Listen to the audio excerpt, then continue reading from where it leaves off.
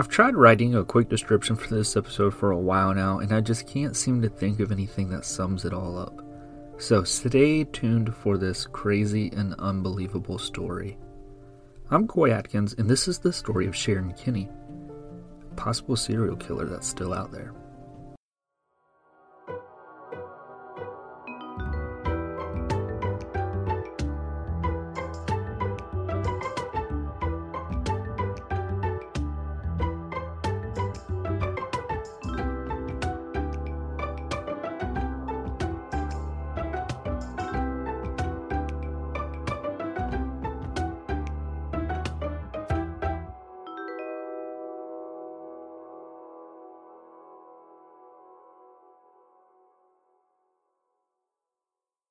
Sharon Hall was born on November 30th, 1939 in Independence, Missouri. When she was only 16 years old, in the summer of 1956, she met James Kinney at a church event. James was only 22 years old, and he was a college engineering student at Brigham Young University. When the fall semester started back up, James left Independence, Missouri to go back to school in Utah. Sharon, she was looking for any way that she could to get out of Independence. So she wrote a letter to James saying that she was pregnant and he was the father. See, there were two things that Sharon really wanted. She wanted to have a lot of money. She wanted to leave Independence.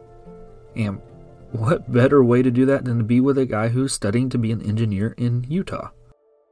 But this kind of backfired on her because James, he didn't bring her over to Utah with him. Instead, he dropped out of school and moved back to Independence to focus on raising a family. On October 18, 1956, James and Sharon were married. And remember, she was only 16 years old. So on the marriage license, she actually lied and identified herself as being 18 years old. But shortly after the wedding, they ended up moving to Utah anyways. But this was only for a short amount of time before they ended up returning back to Independence. Once they were back in Independence, Sharon worked as a babysitter and James got a job as an electrical engineer. People noticed that Sharon didn't appear to be pregnant, and she told them that she had a miscarriage. She soon became pregnant and had a little girl in the fall of 1957. And then a little after that, she got pregnant again, and her and James had a son. Sharon continued living a lifestyle that was well above their means, which brought a lot of stress on their marriage. Sharon even began having an affair with a guy named John Boldiz, who was someone that she went to high school with. By 1960, James was considering divorcing Sharon. The main cause of this divorce was because of her spending habits. He also thought that she was having an affair, but he didn't have any proof and he wasn't certain of it himself. So the main thing was just her spending. On March 18, 1960, James told his parents that he spoke with Sharon about the divorce. She agreed to give him the divorce if he gave her the house, sole custody of the children, and $1,000. Now, his parents, they didn't want James to get divorced. They were very religious and they pressed him to stay with his marriage. But the next day, things would change drastically. Now, keep in mind, this next part is from Sharon's version of the incident. Around 5:30 in the evening on March 19th, 1960, Sharon heard a gunshot coming from the room where James was lying in bed. Sharon rushed into the room and found their 2-year-old daughter on bed holding James's .22 caliber pistol. James was lying on the bed with a gunshot to the back of his head. Sharon immediately called the police, but by the time the police and an ambulance arrived, James was dead. Sharon told police that it must have been an accident. She said that James routinely allowed their daughter to play around with guns, and actually other friends and family members, they testified to the same thing. The detectives, they decided not to do a test for gunshot residue, which ideally would have shown if the 2-year-old daughter did actually pull the trigger or if it was Sharon. But the detective in charge, so he decided against it. And you see, in 1960, gunshot residue tests were different than they are now. They didn't swab or use lights to shine on your hands. Back then, they had to pour a hot wax on a person's hand, and then they made a mold of it. They would then take that mold and spray some chemicals on it, which would turn a certain color if there were any signs of gunshot residue. And the detectives, they decided that putting hot wax on a 2-year-old's hand and a young widow, it just wasn't what they wanted to do. They did do some sort of test.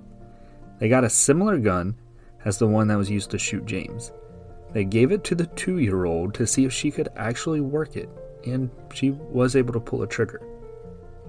So, with this very convincing test done, the case was closed, ruled an accident. Then as soon as it was closed, Sharon collected on James's life insurance for $29,000, which today would be about $230,000.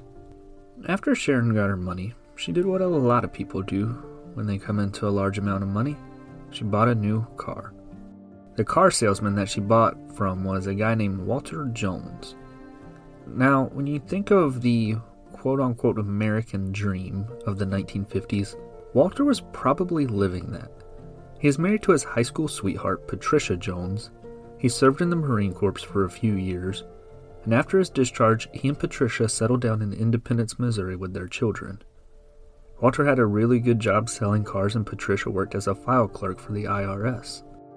As perfect as Walter's life seemed, he had a secret.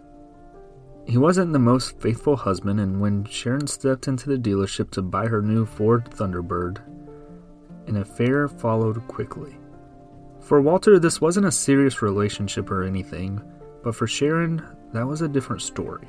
Sharon tried multiple times to get Walter to leave his wife and kids, but he refused to do so. And in May, just 2 months after James was killed, Sharon tried to get Walter to go on a trip with her to Washington State, but he refused to go. She wasn't too happy about him not going, but on May 25th, she returned, and they spent some time together. Now, tell me if this part of the story sounds a little bit familiar. Sharon told Walter that she was pregnant, and he was the father. But Walter wasn't really buying that. He told her that he didn't believe her, and he ended the affair. The next day, on May 26, Sharon made a call to the IRS office to speak with Patricia.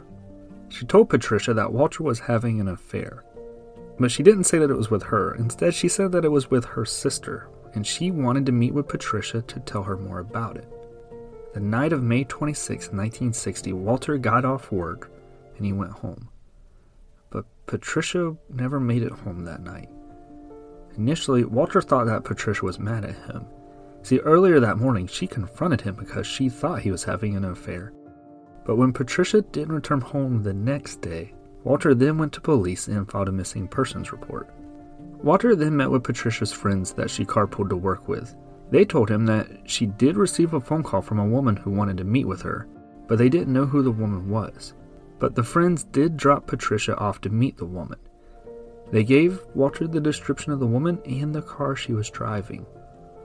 The description of the woman sounded familiar, and the description of the car sounded a lot like a car that Walter had sold. Walter confronted Sharon later that night, and Sharon admitted to him that she did meet with Patricia. She said that she told Patricia about the affair, and then she dropped her off near Walter's house. She then claimed that she saw Patricia talking to an unknown man in a green car. Now, later on, Walter admitted that when he had this conversation with Sharon, he lost his temper, even to the point where he was physically threatening to hurt her, because he thought that more had to have happened. A couple of hours later, the police got a call from a man named John. John claimed that he was out with a female in this lover's lane type of area. And while they were in the area, they found a body of a female. When police arrived, they identified the female as Patricia Jones. She was wearing a black sweater and a yellow skirt, and she had been shot 4 times by a gun that would later be identified as a .22 caliber pistol. When police were first talking to John, the female wasn't around. He said that he took her back home to drop her off before calling the police after they found the body. The detectives questioned John about the female that he was with, and he told them that her name was Sharon Kinney. And he was John, the same John that Sharon had known since high school. The spot where Patricia's body was found, well, that was a spot that John and Sharon went to often when they would carry on their affairs. On May 28th, investigators began putting together the puzzle pieces of this case. They interviewed Walter, John, and Sharon. Walter and John provided written statements for everything for their involvement, and they agreed to take a lie detector test. Sharon, on the other hand, she spoke to detectives, but she refused to write a statement. She refused to do a lie detector test as well. While detectives were working on their interviews with those three, other investigators began focusing on the crime scene. At one point, they even used a local Boy Scouts troop to set up a search party looking for the gun in the area where Patricia's body was found. While they didn't find a gun, a .22 caliber bullet was located in the ground right under Patricia's body. While this was the same caliber of gun that killed James, police knew that it wasn't going to be the same gun because they still had that gun in their evidence. But a co-worker of Sharon's came forward to police and told them that Sharon asked him to buy her a .22 caliber pistol at the beginning of May. The detectives searched Sharon's house for that gun, but they were never able to find it. When they asked Sharon, she said that she had no idea what happened to it and it seemed to have just disappeared. On the night of May 31st, a funeral was held for Patricia. That same night, Sharon was placed under arrest at her home for the murder of Patricia. But the next afternoon, she posted her bond of $20,000 and was released. But things were about to get a lot more complicated.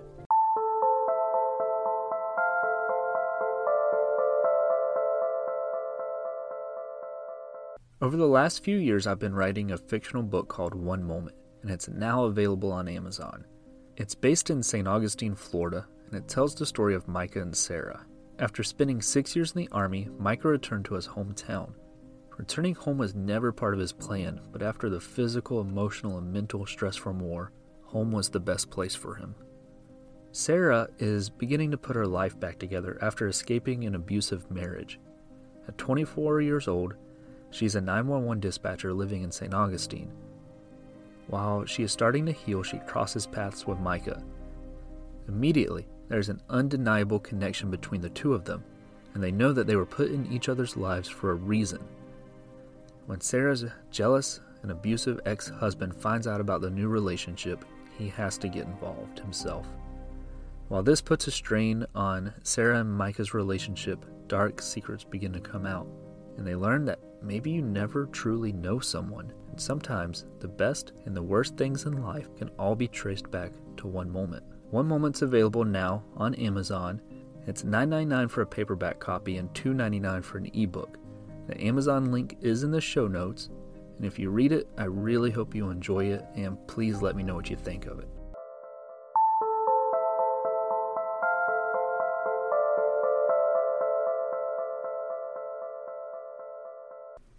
The doctor performing the autopsy did not hope this case at all. Patricia's body was actually taken to a funeral home and was embalmed before the autopsy was done. Because the body was embalmed, the doctor didn't even do a full autopsy. They knew that there were 3 bullets that were potentially in the body still. The doctor, he only got one of them out and didn't even try to get the others, and said that one should be good enough evidence.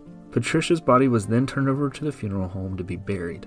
The doctor never even tried to look at the stomach contents, which would have given a more accurate time of death so the prosecutors could use that in trial.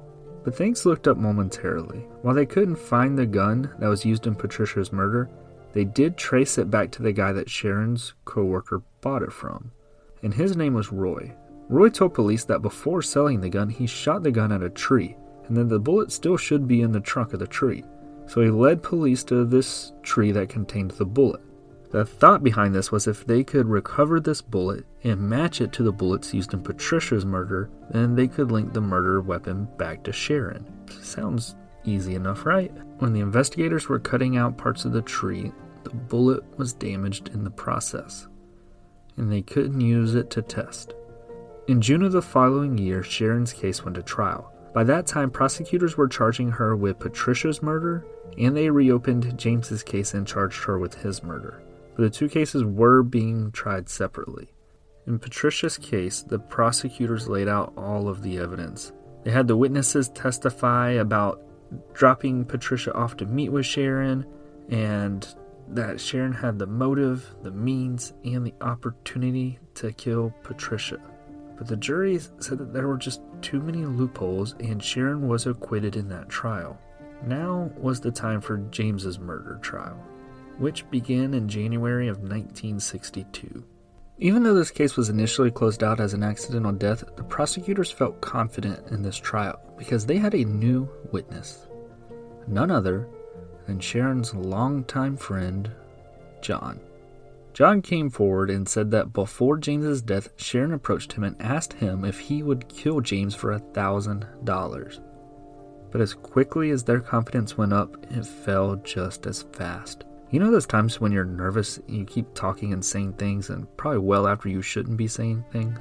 Well, that's how I'm picturing John's testimony once he was in the courtroom. Before all of this, he had gone through his testimony multiple times with the prosecutors and the grand jury, but something changed on the witness stand.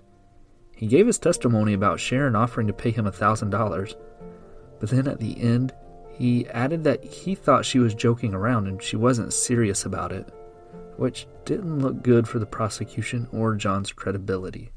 But at the end of the day, the jury wasn't buying that a 2-year-old shot her dad in the head. Sharon was found guilty of James's murder and sentenced to life in prison.